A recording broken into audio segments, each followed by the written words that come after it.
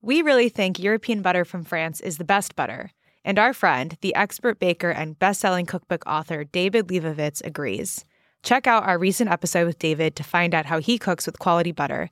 And for recipes, tips, and cooking advice, go to tasteeurope.com. I actually like the word mixologist. Yeah, I think it has some baggage in terms of just like the actual word mixologist, but as a useful differentiator between people who stand behind the bar and serve people drinks and people who think about recipes, it's really useful.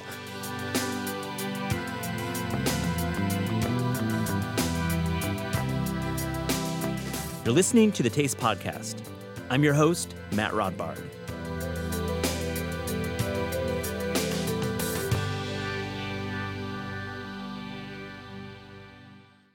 John deBary is a bartender extraordinaire, but also a great writer and spokesperson for the bar world. I wanted to have John on to talk about the rise of the NA movement and how spiritless drinking is hardly without spirit. I also find out what it's like launching his own NA brand and what the future holds for the celebrity mixologist. I so love catching up with him, and I hope you enjoy our conversation.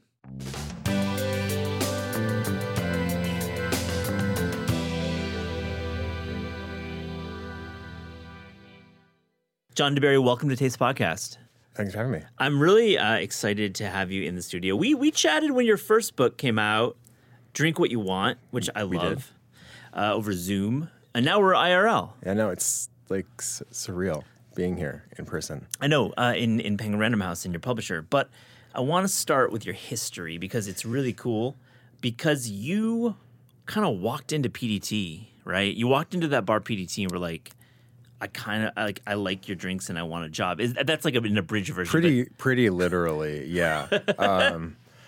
I went to college with someone named Don Lee, who is a bar industry legend, absolute legend. And we actually lived together. We were in the same apartment. He was my RA, basically. Is that Columbia? Yeah, it was Columbia. He was like the RA of the RAs in the building. Wow. So he was like the boss RA. I think it was called the CP. Sorry. So like the absolute number one narc. Yeah. Yeah, absolutely number one narc. Yeah, okay. Or not. Or not. As the case may very, very well was. Don's a cool guy. So we actually worked together at Murray's Cheese for a while. Yeah, I opened the Grand Central location. Yeah. And I worked in the old Cornelia Street place. Mm-hmm. It was the butcher shop. Yeah. And after college, I spent a few years working as an investigator for the city. I did a very futile job investigating police misconduct.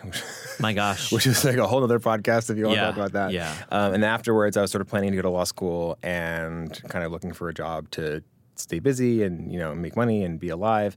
And PDT had just opened, and I'd been a few times, and I was like, wow, this is so cool. Like, wow, it's like going through a phone booth and Yeah. I didn't know shit about cocktails. I was like, I took a Columbia bartending course. It was pretty useless. For to get a job? Yeah. It was supposed to be this onboarding for this catering waiter stuff. That never panned out. It was basically if you were their friend, you could do it, but if you didn't, then fuck off. Basically. Yeah.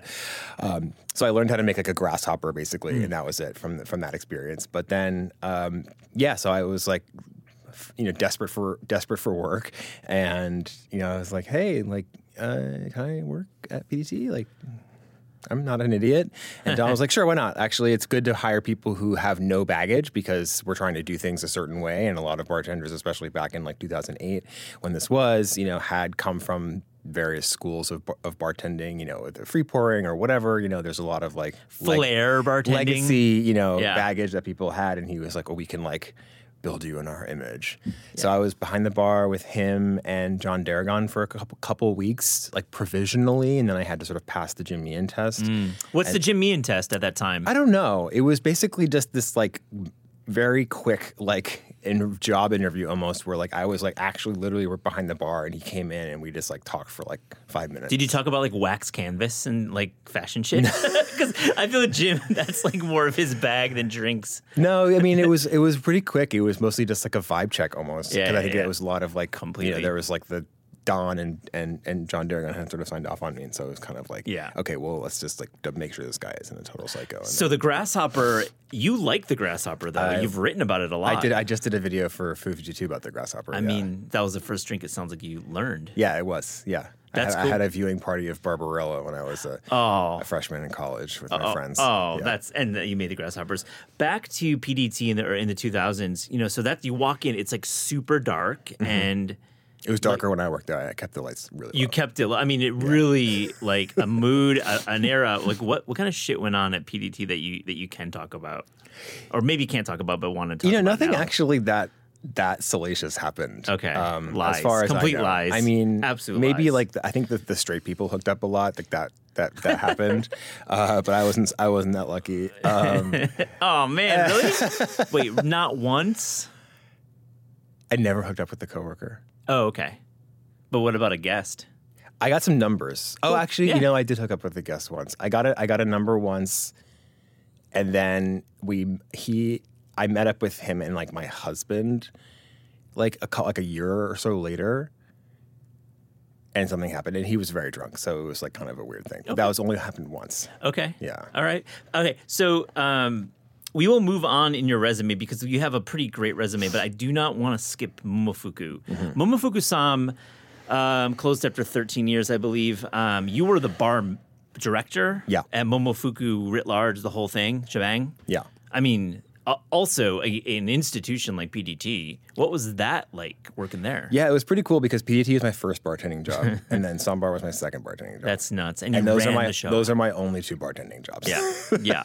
Both. I read a bio of me somewhere that someone else wrote that's like, John deBary's worked everywhere from PDT to Momofuku. That's really funny. It's almost like that's like the 2000s. That's like Bloghouse music version of bartending. I know. Yeah, it's know? almost a cliche. But yeah, and it was like the exact opposite place to work. I could wear whatever I wanted. It was like literally on the street. Like, you'd open up those gates and like it was like the most exposed bartending job you could have, next to like being literally outside. And I came in, it was also another Don Lee coattail situation where he had just launched the bar program there. And it was really at the beginning, it was almost just like a spirits program with like a person who served, neat pours on the rocks. There weren't even like cocktails. Really? It was mostly just a spirits. It was like literally just a spirits program. Bourbon mostly? Yeah. Brown spirits? Yeah. And then it evolved to like really it was sort of like mildly-ish Japanese. It was like nothing fancy. There was no like creative cocktails. It was like a daiquiri. It was like a very like austere, old-fashioned riff, like those kinds of things. And then it sort of gradually expanded. Don went on to become like the overlord of cocktails that he is now. Yeah. And so that kind of left a little bit of a vacuum. And then informally, there's people who were, the managers at Sambar who were like in control of the beverage program. And I just sort of was like annoying and just like in my own spare time would like mock up cocktail menus and be like, hey, can we do this? And they'd be like, fine. And I was working with like really cool people like Christina Turley and Teresa Pow and they were very into it, and they had their wine thing going on, so it was very complimentary. I think the wine at Momofuku Co., especially at that era, was like groundbreaking, right? They were doing really interesting lists. Maybe natural wine before natural wine was a word. Probably. I wasn't really super involved I only became involved in Co. after Co. reopened in 2014 or 15 or whatever that was. But yeah, I mean, the pairings there were pretty legendary from what I understand. I went a few times. So I got some firsthand experience. Let's talk more about that era. I mean, Robert Simonson's new book writes about modern classics, and he crystallizes this very narrow window, this era of the modern classic, which was like 08, 07, like 00s. Now, did you feel like at the time when you were working at PDT and Momofuku, your only two jobs, but also being an influential figure in the industry, did you feel like you were writing history at that moment? I mean, it didn't feel like that. I don't think I ever had like a moment where I was like, wow, like this is one for the history books, boys. It's like Jerry Thomas and you. But it did feel like, I think very early on, like the reason why I abandoned I literally didn't even like bother to cancel my LSATs. I just didn't go. The reason why I felt like comfortable kind of leaping over to that is because it definitely felt like there was a trajectory and there was like a lot of, not uncharted, but like a lot of like free space in the industry to sort of progress beyond, working behind the bar, which, I enjoyed while I was doing it, but I didn't want to do it forever. And so I saw that at that time, I think it was sort of maybe hard to separate from the places where I was working, especially Momofuku, where when I started, the office was 2 people. And Co had just opened. And then when I left, I had opened 10 restaurants, in DC, Vegas, Canada. I almost started working on the LA restaurant before I left. So I saw like a lot of growth happening, and it was like really cool to see, and it was really cool to, realize that this is something that you could kind of get ahead of. So it wasn't necessarily about like the history books. It was just sort of about like, oh, it doesn't look like a lot of people are doing this right now, so this might be a cool little niche for me to carve out. Did you feel the consumer at the time was kind of rabid for cocktails? I feel like maybe we can, and we'll talk about NA soon, but like at that time is like before PDT and the era you were working in, cocktail, I mean, we can talk about Flatiron Lounge and go back that far, but like really cocktails were not a thing. Like I think our listeners may not realize that they were certainly in nooks and crannies around the world they were a thing, but not in the mainstream and certainly not downtown and cool. So like, did you feel people were going to cocktail bars as a piece of cultural currency almost? Yeah, totally. I mean, it was really cool too because maybe it was another reason why I was so drawn to it is because like the general public was pretty easily impressed at the time. You could put a Negroni on the menu and it was like groundbreaking. And it was like, for me, it was like a groundbreaking discovery. It was like David Embry, and that was like something that was so cool. And it was like, like there was like a lot of stones that were unturned. Yeah. And it was like very easy to be like, hey, look, like this is what a daiquiri actually tastes like. And now it's a bit like, okay, we get it, daiquiris are good. But like back in like 2009, you could put a daiquiri on a menu at like a Michelin star restaurant. People would be like, oh shit, like I thought this was like from a blender, and you're like, no, like it's actually this thing. And from then, Cuba, like, and it's really amazing. More variations. And, yeah. So there's a lot of like enthusiasm and a lot of like bottled up knowledge that was like squirreled away that hadn't been sort of unlocked in a long time. Very interesting. We could talk all about that era longer, and I maybe I'll have you back and we can talk about stories. But I want to 6-part series with John deBary. It really could. I mean, it really mixology. Oh, can we even use the word mixologist anymore? I actually like the word mixologist. Yeah, I think it has some baggage in terms of just like the actual like word mixologist, but as a useful differentiator between people who stand behind the bar and serve people drinks and people who think about recipes and develop recipes, it's really useful. Because I think a lot of people, the reason why people get really annoyed by the word mixologist is because people just think it means good bartender, and it's like not true at all. Like you can be a fantastic bartender, you can look amazing behind the bar, you can be, able to stay up until 5 a.m. and, every time you close the register, it's perfect and you remember all your regulars' drinks and it's, you're a total flawless bartender. You're a fun guy. But you're like, hey, I have this like bottle of like, creme de cassis, can you make something with it? And they're like, no. Yeah. So, it's just two different skills. It's a chef. I mean, you could call it a liquid chef. That's I think so bad. Sorry. You're like who am I to police people's language? But I think You're that not. like, a chef also is another thing where it's like, is it more about running a kitchen?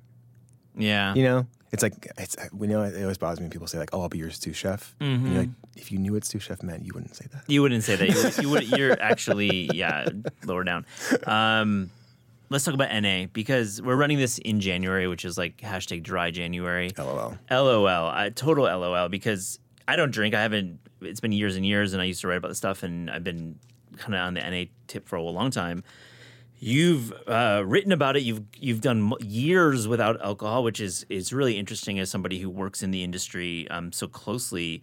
But I want to start positive in terms of the NA bar world.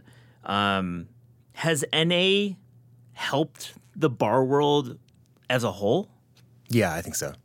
I think that my most like salient NA proof point was when I was, so it was sort of like 2016, 17, 18 maybe, like I was working at Momofuku and like a lot of the guests from Co were really into NA because they were very serious food people. They like sort of, they didn't, they would come for the lunch. It was like, it started at 11. They would like have like a root beer, it would just be kind of like, because they wanted to taste the food or maybe they didn't drink or whatever, that's just for whatever reason, they just really wanted to focus on the food. So we started a lot of sort of R&D with drinks there, and with you have, I think that this is another thing about high-end NA is that like you have the space and you have the time to work on it. It's kind of a lot of work to put together these ingredients, yourself rather than buying them from, a distributor.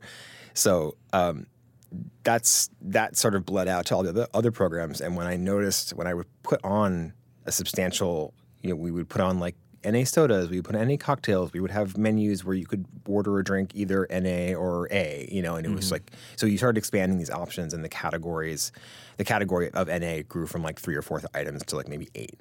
And every time you put that on, you made that change. So you could look at the reports, you could look at the numbers, and you could see like, oh, there's just an objective increase in beverages sold.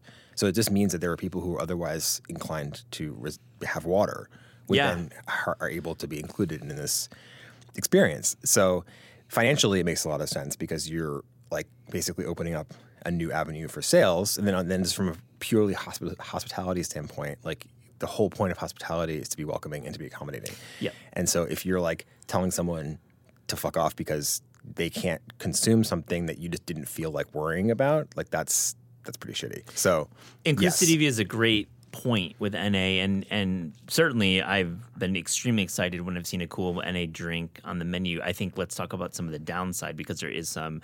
One is that my observation is that when bars have done NA, it's been so sweet. It's so sweet, and it's hard for me to be excited about an NA drink when I know there's going to be a beautiful meal after it, and I'm drinking literally Dr. Pepper. Type of sweet. I love DP. I certainly love DP. Same. But I don't love it before a meal, like as the first course. thing you're having after like not eating for 7-8 hours. You know what I mean? Yeah. I mean, I think that's tough because I think that, one of the reasons why alcohol is so compelling is because it's a physical substrate. It's very useful. You can pull flavors off of like, you put a tea bag in a cup of vodka, it turns dark almost instantly. You do the same with water, it takes a while. So it's like the kind of extraction power of alcohol is really powerful. So you don't have that same like thing to layer your flavors on top of. So usually the stand-in for that is sugar. Yes. And that really good point, John, because I think there is a real difficulty in translating like the flavors of the Negroni to NA, though I think that Phony Negroni is pretty bomb. It's pretty solid. Pretty solid as a bottled cocktail. Another issue with NA I want to talk to you about is the actual category, which is separate from bar world, which is more of a retail world, is like the category of NA spirits, and you're in this world. You were in this world. There's too many of them, it feels like. Do you agree or disagree? I mean, have you been to Astor? Yeah, I've been to Astor last year. Yeah, look how much rum there is. Look at that whole section. And that you wouldn't say there's too many spirits in the world. Fair. Absolutely fair I just think point. they're probably the ratio of good to not good is probably higher than it's going to be in the future. So I think a lot of the filtration that happens through a mature market will just make it seem as though there's more options, and the kind of like less interesting and less delicious ones will sort of gradually. It's like anything, it's like we love music from the 90s or the 70s because we forgot about all the bad songs. Yeah. We only the good songs remain in the Spotify playlist. Yeah. Great point about Astor and rum, and I want to ask you about the NA bottle shop because it seems like there's a lot of venture capital flowing into these idea of I'm going to do that again. There's a lot of VC money, it seems, flowing into this concept of the NA bottle shop. I think there's a few brands that have opened around the country. Is there a future with like just the NA bottle shop in our country? I think so, yeah, for sure. That's cool. So what excites you about actually going to a place and getting an NA this or that off the shelf? Well, I think it goes back to the inclusivity thing where I've worked with a lot of these bottle shops, in New York and LA, and like you see people walk in and there's a certain type of person who doesn't drink alcohol who walks in and they're like really emotional. It's like really cool to see like this thing that you didn't think that you'd ever be able to think about or engage with or like have fun with is just like, oh, it's just like this whole world opens up in front of you. So it's really cool to see that. And so I think that there's definitely a future for these dedicated, especially given our like really convoluted liquor laws.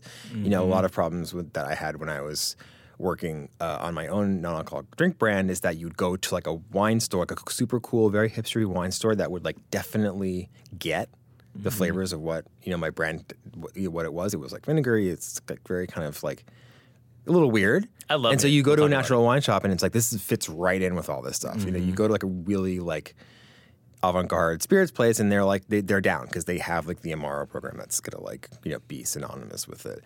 But you legally can't sell non-alc next to those things in those same stores in like many states. This is like a many, like 20, 30 states? Yeah, at least New York. You know, there's like, you go to California and you go to the CVS and there's like a wine section that's like really disorienting for me. But like, a lot of places it's like, and then there's a different tax structure for this stuff. Yeah. It's like there's very siloed. So like just being able to have like a carved out space is really nice.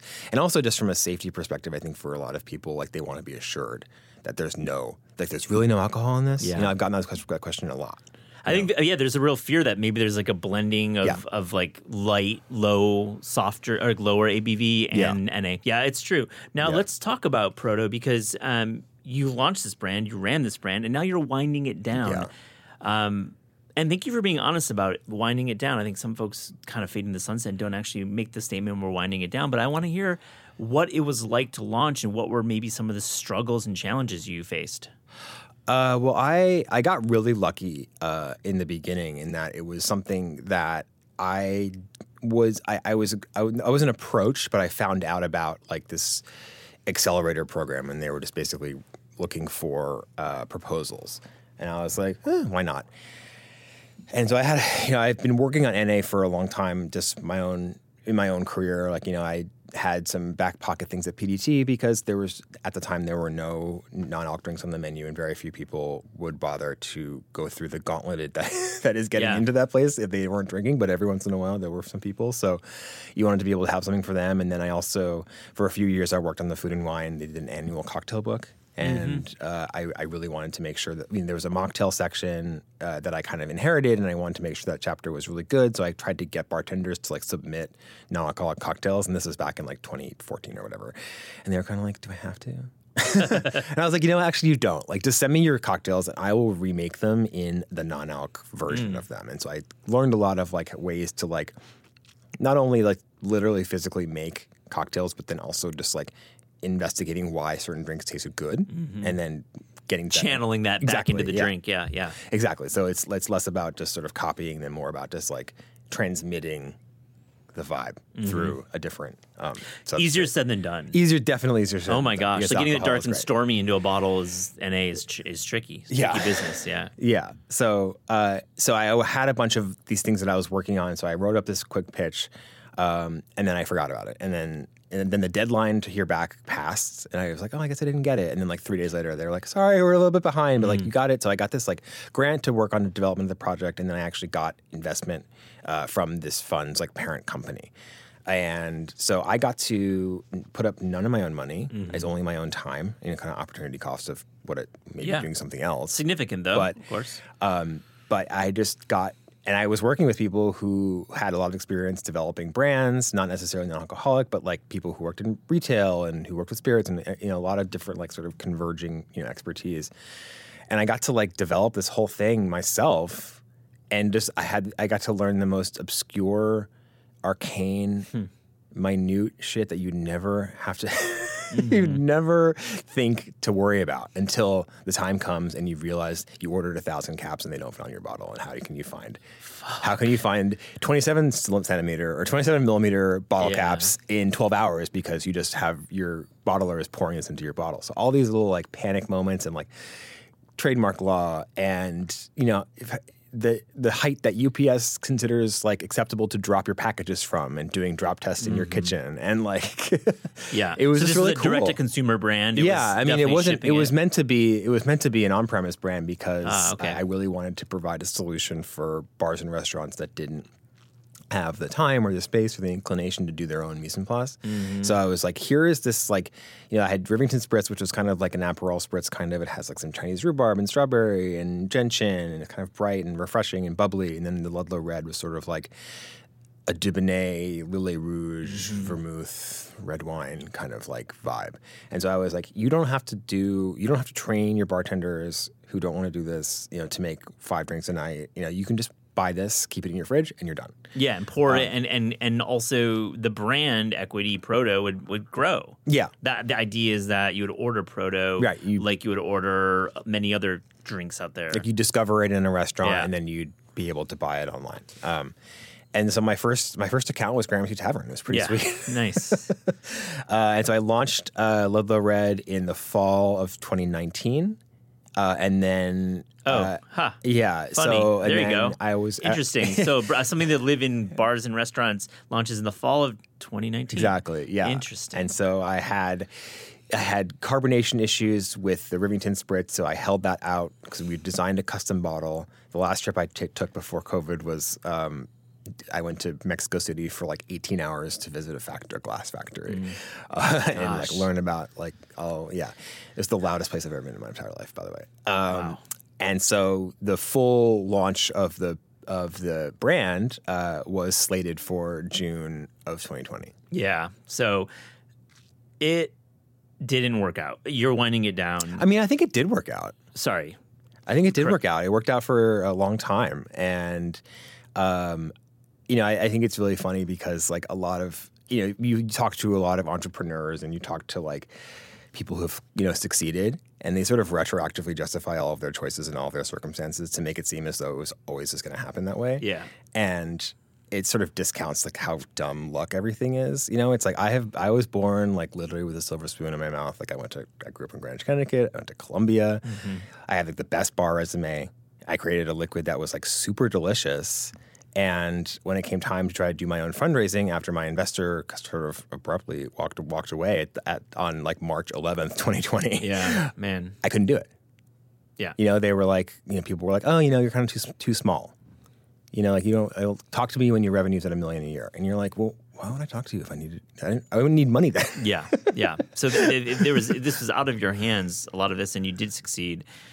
But you're also, we're kind of getting out of the pandemic. NA is rising. We talked about the excitement in the category.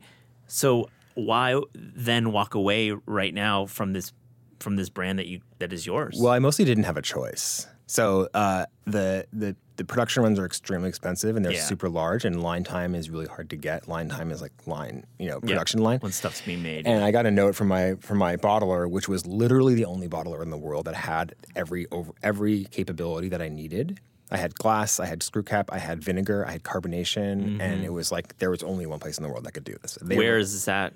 It's a secret. Oh, really? No way. It is a secret. Yeah.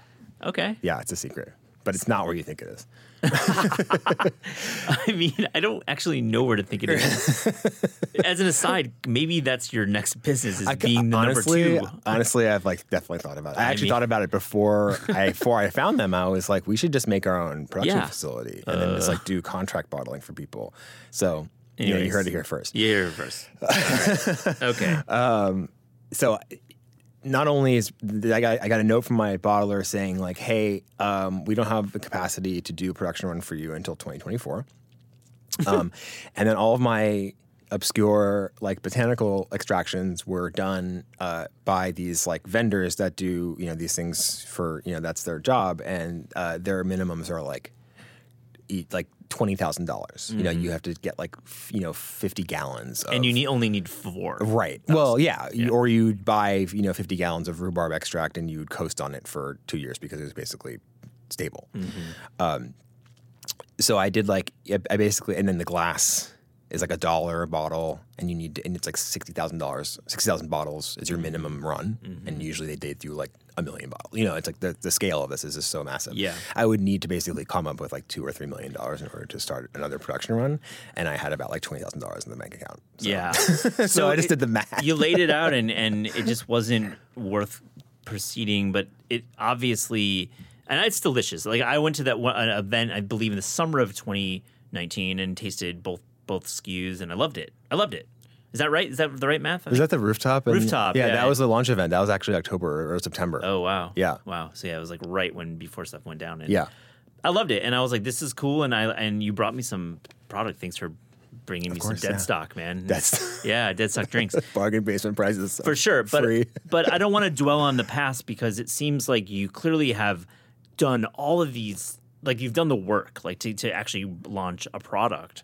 You know what you have to do. Are you thinking about a next product or category? Or are you going to take a little Probably pause? not. No, the reason, and then the other reason why is because like I have a business of being like myself, basically, and that pays me pretty well.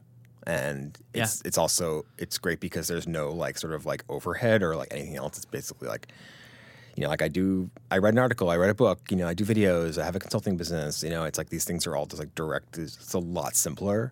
Yeah. You can like live your life and not have to worry about a glass factory in Mexico. Yeah. Or like, or having to worry about, you know, accidentally poisoning someone, which is like my OCD brain always goes to Oh that. my gosh. Yeah, it never happens. But like, I'm just saying. No, like, it wouldn't. But man, waking up at night with that feeling. Yeah. So you want to be a drinks entrepreneur out there is what we're saying. All right, John, I want to talk about bartending because we've talked about NA and I want to get into like some of the spirited stuff because you've created a lot of drinks. Do you have a favorite drink that you've invented? Probably the Shark. The Shark. Yeah, the Shark is this like blue drink that I made that was like, it's funny because it actually kind of, now that I'm thinking more about it, it's like the Shark, it was like this blue drink that came on the menu at PDT, and I think it was like, I want to say like 2011 maybe. Yeah. Like it was like kind of when the cocktail movement like jumped the shark. So I never actually did it that way. It wasn't meant to be like a sort of in joke. It was really just like it was actually named after my coworker Sean, who works in Portland. His nickname was Sharky. Oh yeah. And we loved like blue drinks, like blue curacao was like this funny joke that we like had a secret bottle at PDT that like Jim couldn't see. And so I was working on this like, you know, tiki tropical cocktail that was like buttered rum because it was like a riff on like the cinema highball, which is what Don Lee did. It was on the menu that when I first started that was really cool. It was like fat washed rum with popcorn butter. So that was sort of took that idea and I wanted to make something that was kind of like warm and wintry. So it was like frangelico and like, you know, all the like pineapple and cream. And then I had apricot liqueur in it. And I was tasting it with Jim and Jim's like, no, apricot doesn't really work. It's like not quite appropriate for this drink. Like, how about curacao? And I was like, how about blue curacao? Yeah, you switched it over to that, yeah. And it was kind of a dare, and then it just went on. And so, and it's this bright blue drink with an umbrella, and like, you know, it's just like this ridiculous drink that you don't expect to get at a very kind of like buttoned up place like PDT. And now it's still on the menu. It's like if I have to go there and like prove that that I am who I am, I'm like, this is like John deBary here. This is my license. Like I created that drink. Is it? Now let me ask you about this. Do you see that drink on menus around the country and the world? No. They don't. No one's copping it. Okay. No, I was actually at the bane of a lot of bartenders' existence because the batch for that was really complicated and really annoying, and it would be like 3 ounces of batch per drink, and it was one of those drinks where you make one and people are like, what is that? And then you have to make 5 more. Nightmare. So people would always be like cursing me, like, John, like, I hate you for making this drink. Okay. So I haven't seen it on other menus. I've seen it like on Instagram, and I put it in my first book as a blender drink because Pebble Ice isn't really hard. That's not easy to find. Yeah. But I wish I could see it on more menus in around the world. But I understand because it's really complicated and kind of a hassle to make. Most overrated drink. Let's go there. Let's just do it. Overrated. I think I've said this before, but I think the Negroni is overrated. I don't think it's bad. I just think it's like we get it. It's just relax. Yeah, chill with that. Are you equal parts, or do you go a little different? I think with one of the parts. 3. Okay. I like the syrupy, cloying nature of Campari. Yeah. So it's like I'm not trying to get rid of that. Like that's part of the drink. Right. I think some people like dial down and dial up the gin. It's gin, Campari, and sweet vermouth for those who've never had it, which is like everyone's had a Negroni. Again, the phony Negroni is pretty dope, though. Yeah, and I think it goes to like the use of sugar and probably glycerin in the phony Negroni. I'm not speaking on any authority, but usually glycerin is also a good base for non-alcoholic. It's syrupy, you know, so you can load up all that gentian, all of those, you know, all that good Campari botanicals into like a sugary liquid, and it still kind of doesn't taste super sweet because Campari is syrupy as hell. It is syrupy. That's why we love it, I think. Yeah. We just have a sweeter palate in America, I feel. I guess. Is it switching? I don't know. I think everyone has a sweet palate. I think everyone Yeah. loves to talk about how they don't like anything sweet. That's kind of my implying. I'm saying like everyone says they like bitter, Yeah. but everyone likes sweet in America. I think everyone likes sweet everywhere. Really? I feel in Asia it's sour bitter. I feel in umami, which is the fifth, but I feel in America, looking at our fast food industrial complex, we certainly have gone sweet. Yeah, I mean, I think there's something to be said for like, is it the innate human attraction to sugar, or is it like the food industry, like Cheap. engineering food to be maximally addictive? True. I mean, the McRib, look at that.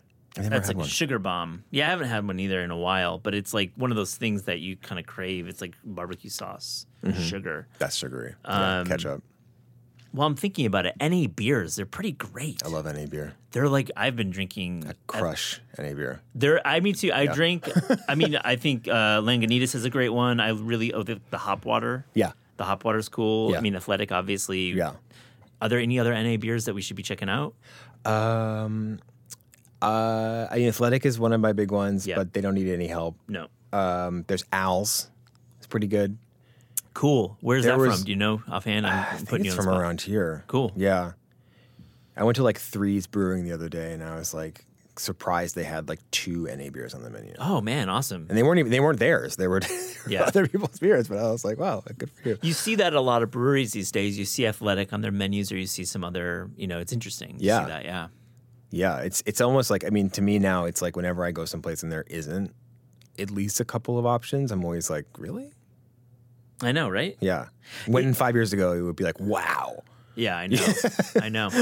I feel like, but if you get out of New York, you're not really seeing NA beers as widely. And listeners, please write in if you have a great NA beer spot, because I don't want to generalize, but I feel like it's like such a, like as you said, like instead of water, you have an NA beer. You're gonna add $8 to your bill, right? You wrote about one of the best things you've drank was the NA pairing at Vespertine. Yeah. What was that like? Oh my God. Vespertine, it was like that. It was, when the trailer came out and Yeah. it was like this hilarious like object. I think I probably spent about an hour with like my coworkers just like making fun of this trailer. I mean, it was like the menu. It was absurd. Basically. It was, yeah, exactly, which I haven't seen, but I really still want to actually. Thank you for reminding me. Yeah. Yeah, it was like, is this for real? Is this actually a joke? And then you heard more about it, and Yeah. it was like every kind of like bad fine dining cliche was just like times a million in this. Like they walk you through a space, and it's a dedicated building. It's supposed to be like a UFO, and it was just rolling my eyes, and I'm like, this sounds so like it sounds so ridiculous. I have to go. Yeah. Like if it's good, if it's bad, like I'm seeing Avatar tomorrow, and it's the same vibe where I'm like, this is just going to be like ridiculous one way or the other. Yeah. Love it or hate it. It's going to be interesting. So I got tickets, you had to go through talk. It was all prepaid And this is a Los Angeles restaurant, to be clear. Yeah. We're saying, if you haven't heard of it. by like the airport, I think. Like, Yeah. I don't even know what the neighborhood is. Yeah. But I was in LA because I was launching Proto in New York and LA. I was in LA in like January of 2020, and I was bopping around, and on the way to like my first stop before Vespertine, I lost my wallet in an Uber. Oh, God. And like Lost your wallet on the way to Vespertine. Interesting. Yeah, and I'm the kind of person who I have to physically I have like literally have OCD, and I have to be physically holding my keys in my hand in order to be able to physically close the door. Yeah. Like I feel like an ache in my body if I'm not touching my keys, Yeah. so losing my wallet is like the end of the world. And I'm also not like at home. Like I'm in LA. Like how do I get back to New York? And so I'm like freaking out. I'm like, this is going to be terrible. This is going to be the worst dinner. I'm going to be thinking about my thing all the time. I'm going to be checking my phone, like trying to call the driver. I'm going to be totally preoccupied because I'm like really mentally ill. I'm like, fuck this. And like, ugh. And then I had like the best time. It was like the best meal, and I forgot all about my wallet. So telling and wow. Because it was Kahn, really the chef. it was really immersive. It Yeah. was like it was so corny, but it was like it sounds corny, but it wasn't in the moment because it was executed so well. Yeah, and you're a professional, so you certainly have seen it all, essentially. So for you to be impressed says a lot about Jordan Kahn and the restaurant there. And the food is amazing. The food is like funny. There are a couple places where I've been that are tasting menu restaurants. One is called the Tippling Room in Singapore, where like the food actually makes you laugh. Like it's a joke, it's just something about it. It's like a surprise or some sort of silly like trompe l'oeil situation where you just think it's like, you just get a little chuckle. And it was very similar. And they did an NA pairing that I still haven't figured out what it is. Like, it was listed ingredients, but it wasn't like off the shelf products. I think it might have been like a Rotovap situation where they like removed a lot of like the aromatic acid and flavor from like juices and left the sugar behind. That's my best guess. But also the service there was really great. It was like very unintrusive, and a lot of fine dining experiences are like very overly solicitous, and it's like folding the napkin like they check in too much, and it's like you're obviously not you don't want to talk to them. They're like in your face, and then when you need it's like everything was perfect. And, so for the NA drinks, like what struck you in terms of the way flavors without alcohol were kind of serving as alcohol as a pairing? Well, a lot of it really reminded me of like sort of like lighter kind of Riesling-y sort of wines. There was a lot of those like distinctive, like Verjus and stuff like that. Yeah, it was a lot of Verjus-y kind of. Yeah. It was a big Verjus vibe, but it was more complicated than that, and it was like, kind of like that, like foraged chamomile from El Segundo. I don't know, some place in California. Like it was very like California, like fresh fruit, vegetable, flour infused into some sort of water mix that was not sweet at all, and it was perfect with the food. Love that. It reminds me of a NA pairing I had at Geranium in Copenhagen, and I was really just impressed with the way they cooked a lot of the juices, actually. They cooked them, and I remember a sea buckthorn, like super yellow drink that was like bitter and sweet. It was really amazing. And I wanted to ask you this because I read that. I was like, wow, I feel like NA pairings for like $60, $70, it might seem a little crazy, but it's actually super enjoyable. To your earlier point about if you're going to a meal, you don't want to have alcohol sometimes. Sometimes, yeah. Sometimes. I mean, not always, but like I feel like if you're going to have a tasting menu in particular. Yeah. I mean, I've definitely been to tasting menus where they serve the right amount of alcohol. Yes. But I've also been to tasting menus where they serve the wrong amount of alcohol. Yeah. Where you're just trashed by the end of it, and you really like this. It's not about that at all, and it's like, yeah. So I think it's really it's an art, of course. But I do think that NA pairings for super fancy restaurants are like better. I mean, I don't know. Yeah. Like maybe it's just my own like chauvinism towards like NA and my own like hyping of the category. But like I recently went to Cato, which is a restaurant in LA. Yeah. It was fabulous. It was so good. And I did like my husband did the A pairing and I did the NA pairing. And like we tasted both. We just shared it. And like I thought that the NA pairing was more interesting.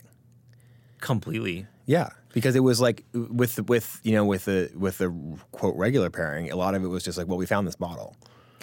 Yeah, and it's like has great pedigree. Right. Certainly, it comes from it's like a champagne or right, exactly. Whatever. Yeah. Yeah. So it was cool when done right to have like, okay, well, this is something that someone actually kind of more or less built from the ground up to taste compatible with this food rather than like found from a catalog, which is not kind of underselling the skill of a sommelier, but like, you know what I mean? And I think you came correct at me when you kind of like said, Matt, well, there are sommeliers who actually do it right and do the perfect amount. And it's fair. I actually misspoke because you can have a wonderful alcohol pairing and you're not going to just get bombed. Some of the best pairings have both. Yeah, that's true, actually. And when you end the meal with NA as opposed to something super dark and boozy, sometimes that's what you want, actually, especially if you're driving home.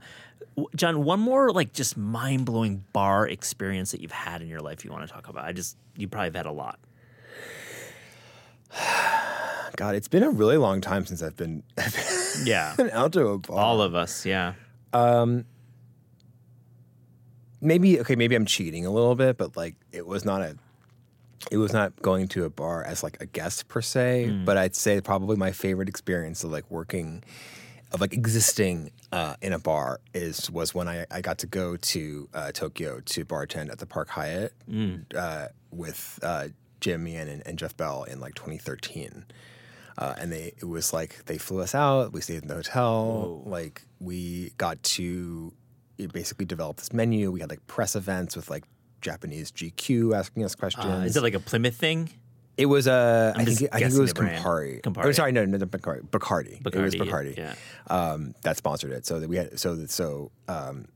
but also it was like the Park Hyatt and like their budget's insane. So Yeah. so I basically got to like bartend at the top of the Park Hyatt, which is like the setting of the Lost in Translation Piano scene. Exactly. Yeah. And we got to bartend, and we also got to go there as guests. We were guests in the hotel, we were guests in the bar, and best guests in the restaurant. And it was just one of those things that like I don't know if my sliding doors John deBary Esquire parallel universe version of me would have ever like. Maybe he could have afforded to go to Japan and stay at the Park Hyatt, but like the fact that you got to like work there and like have this like really deep immersive experience and like it was just you can't buy. There's no fancy Amex concierge that can make that happen. So it's like it was one of those things that definitely validated my choice to work in this industry. Work in those dark rooms and walk in the KDT in 2008. Yeah, amazing. Well, I want to talk about your writing because. What drives me to you is not just the way you talk about drinks, but the way you write about drinks. You have great style and voice. I love the voice. It's really funny. And Drink What You Want was your first book, but you're about to release in the spring of 2023 another book. Let's talk about that a bit. Yeah, it's called Saved by the Bellini. Okay. That's great. So is it like throwback drinks? No, it's not actually. It's just like a play on like save. Okay. Yeah, I think I could never make anything just like straightforward. So no. Well, that's called humor. It's called wit. Yeah. So it's always like it requires like 5 explanations. So the book is based. The book is 65, I think ish. 60. Let's say 60 something original cocktails that are inspired by 90s pop culture. Iconic 90s pop culture items. My gosh. Yeah. Let's go. Give me a couple, please. Give us all. Let us get okay, so there's so this is also like, bear with me, but I have this dark and stormy riff called the dark and datey. It's like D&D, and it's basically like Goslings where you puree dates into it and make it like this date-infused Goslings, and it's basically just dark and stormy after that. But it is not based on Dungeons and Dragons. Yeah. It is based. It exists in the world of Melrose Place. Oh, yeah, I'm familiar. And so Melrose Place was actually really. I got to watch Melrose Place when I was like 10 years old. I think my parents just didn't know what it was, but it was like one of the first TV shows that had a gay person on it. Yeah. So that was interesting for me. I also just like it was just sort of like it was on TV. It was on like Fox 5 at like 8 p.m. on a Wednesday. So I just watched it, But I later learned that there was this conceptual artist, his name is Mel Chin, and he worked with a modern art museum in Los Angeles to strategically place like sort of very subversive, very progressive props on the set of Melrose Place. So there's things like there's a blanket that one of the characters is wearing, sleeping under. Courtney Thorne Smith, likely? Possibly, yeah. Or like Daphne Zuniga or whatever. God, Daphne Zuniga. Love her, yeah. And it's like it's unwrapped condoms, like printed on the thing. And there's another like quilt with like the chemical structure of RU-486. And it's like during a scene when the character is talking about getting an abortion. Such a, wow, what poetic prop placement, yeah. Yeah. And then really there's smart. like a billiard table with like, messages about racism. And then there's like bottles that have like this history of alcohol in them. So there's these really big Easter eggs, literally. Mm-hmm. And then in the show, Amanda takes the character Heather Locklear's character. Let's come correct. Yeah. Yeah, exactly. Yeah. She takes her agency that she took over and it's called D&D. Took over her like basically like from inside. She took over this advertising agency, and then that agency in the show took on the museum as a client and put on an art show in the show for the museum that in real life was like providing prop pieces to the show.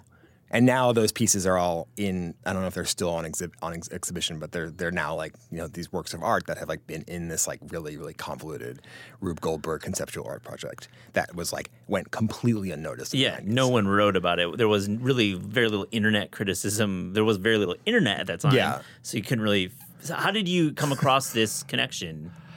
I read a lot of books about the 90s. There's Chuck Klosterman did a really good 90s book. There's a book called The Best Movie Year Ever. That's all about the year in 1999 and how it was like the best movie year that's ever happened. And I read a lot about the 90s and like the overall kind of vibe of like this really like deliberate and like very heavy-handed indifference towards everything, and the way that there was this kind of fin de siècle literally feeling, about like the Y2K, like remember that? Like, people didn't know, it was just like a wild time. And it was like also this really, really chaotic transformation between like, think about like the way that your life, I don't know, we're probably around the same age, but like think about like what your life was like in like 1990. Yeah. And then what your life was like in 2000. Yeah, absolutely great point. Versus 2000 versus 2010. Yeah. And then 2010 versus now. It's like 2010 and now are kind of the same. The jumps were dramatic from 90 to 20. I mean, you got the early 90s, which was obviously like slacker Gen X era. Yeah. And then you get into that Y2K. Right. So it was super pivotal. So it was a really fascinating decade to like explore. And so I found a lot of little tidbits, and then a lot of it's just drawn from my own personal experience. Yeah. Like I have a magic card cocktail. And, En Vogue's Funky Divas was like, my brother gave it to me for my birthday when I was in 4th grade, and it was like when I played it so I have like an En Vogue cocktail. I've got like Zelda, Link to the Past. Was there anything any TLC reference in the? Oh yeah, there's a waterfalls sangria. Because sangria is about patience and waiting for it to like sort of do its thing in the refrigerator with the fruit, and so that's waterfall is also about sort of like patience. I love it. Is there a Models Inc. reference? Ooh, no. The ill-fated spin-off of Melrose Place that only had one season that had a total cliffhanger at the end of the season 1 episode, an absolute cliffhanger that involved for a reboot. A sniper and a shot, and then the fade to black, and then no season 2. Wow. So just... That's amazing. Models Inc. So I had to go on my that tangent. Now, I love the 90s. Is there one more... we're going to talk about this more when it comes out, but is there one more reference that you really feel like proud of in the book that you're like, wow, I got that through? I mean, there's a lot probably. Yeah, there's a lot. I mean, I got to work with someone who is also just like a very dear friend, my editor, Amanda Englander, and we like our text message conversation is just so wild. Like it's just like it's the record of how this book came together was like very, very intense. We had so many ideas. There were a lot of things that were rightfully too deep of cuts to end up in a book. I actually have like a Food 52 video. I did a couple videos about the drinks in the book, so you'll see me demo them. And I think in the video, which I already recorded, spoiler alert, I called it like my most morally reprehensible cocktail because it's inspired by the Balzuka, which is this Nerf gun from the 90s that had this like 5-chamber like Gatling gun that just like pounded out these little Nerf balls. Yo, John, like I had like total battles with that. Oh yeah, plus me the too. Single one too, the popper, the sharpshooter. The sharpshooter, yeah. There's like the bow and arrow. I had a Nerf bow and arrow. I had a Nerf war like 2 months ago for my 40th birthday. Like I rented a house and I like made my friends buy Nerf guns and we all did. Yeah, it was nuts. So yeah, it was pretty amazing. And so I actually found Balzukas on eBay and paid money for them, and now they're sitting in my house. So Balzuka's like the 5-shot, not arrows but balls. These like balls, and the balls are actually really hard to find, and it's like this whole secondary market of like Balzuka balls and like Reddit threads about how to make them. Anyway, so I did this like Midori blue curacao tapioca ball Mountain Dew cocktail. Where you basically make tapioca pearls. You buy the green tea ones, so they're like kind of light green, and then you cook them. You basically boil them in water, and then you're supposed to use like cold water to chill them, and then put them in your drink. But instead of using cold water, you use Midori. Oh, that's smart. Yeah. I like that. So they're these neon green things, and then you put them in this drink that's basically just like Mountain Dew and blue curacao, like lime juice and Ray and Nephew, and it's this sort of like highball with like these bright blue things, and you have like a tapioca straw, boba tea straw, and it's like this. It's just it looks revolting. It's completely unnatural. It'll probably make your ADHD way worse, but like it's just so fun and so cool, and like it's. A lot of these drinks, like on paper, like look vile, Yeah, but you gotta trust. You gotta hang with you and trust you. But yeah, they actually They're delicious. They ended up taste pretty good, if I do say so myself. Have you ever bought dead stock soda off Amazon or eBay? eBay mostly. I thought about doing it with Clearly Canadian. Yeah. Which they rebooted. Which is back. Yeah. Which I got a case. It was dope. Yeah. Really good. I got New York Seltzer too. Ooh. NY Seltzer is now back. You've never bought anything? Dead stock soda. No, I can't say I have. I did. I mean, it's not dead stock, but like my friend bought a case of Flamin' Hot Mountain Dew for her son, and they both hated it. And I was cat sitting for her, and I drank one, and I felt really guilty about it. And I took a picture of myself, and it was like the can was in the background, and my friend was like, "Did you drink one of those?" And I'm like, "Yeah, I'm really sorry." And she's like, "Can you please take them?" Oh God! So I have like I think it's still out. Like I think you can still buy Flamin' Hot Mountain Dew. That had a moment on Twitter. Now, what about Josta? Do you remember Josta? Whoa, what is that? Josta was a PepsiCo product from like 1996, 1997. It used a guarana berry from I think Brazil. Wow. I've bought dead stock Josta off eBay. It's really good. Interesting. It's good. It's really good, but really bad. Yeah, they shouldn't have killed that one, but I think I may have tried to buy. One of the things that didn't work out for my book is I tried to create like homebrew crystal clear Pepsi. Yeah, it did not work. Yeah, that is the one that I think a lot of people try to buy.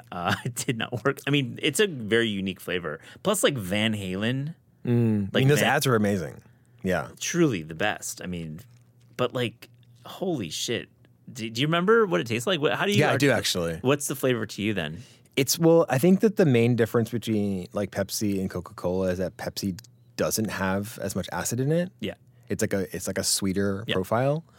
And so I think what Crystal Clear Pepsi does is that it has, I don't know, maybe this is something where it's like this synthetic sense of like, you're tasting something clear. So it creates this kind of extra feeling of brightness in, when you put it all together in your brain. But like, it just tastes brighter to me. It tastes like has more acidity in it. It's a little crisper and like, yeah. And like, I mean, also caramel coloring, it doesn't not affect the flavor. You don't put very much in. You'd be surprised how little actually is in there, but like, it's still there.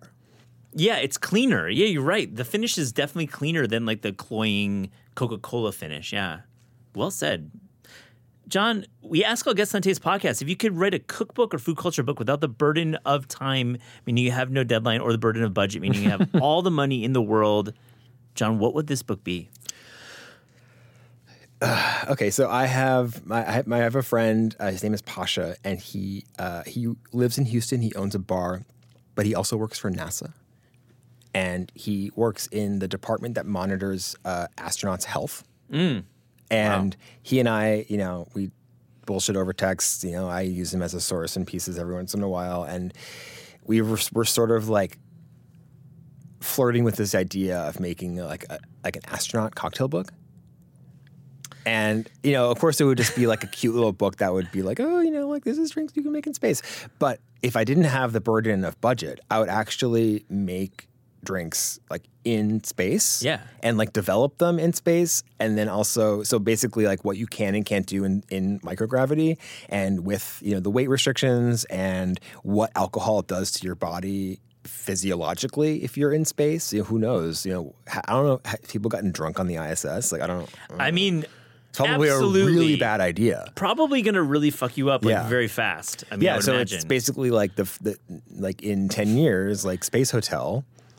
Let's like how do you develop a cocktail program for your space hotel? So that would be like my my book idea. Being the Virgin Galactic mixologist on staff. Yeah, Richard Branson. Hit you up. Now, I gotta say, you probably can find out about ISS like within a couple calls. Like, those guys are hanging out there. I love that. That's really clever, and I think it's also just like really curious, which I think is why you're so great. Yeah, I think that'd be fun. I mean, it'd be fun. It also probably would necessitate a lot of non-alcohol cocktails. Yeah, that too. Because of safety issues. Yeah. John, but you could ferment something in what weird piece of equipment could you ferment like space ice cream in? Interesting. John deBary, thank you for joining the Taste Podcast. Thank you.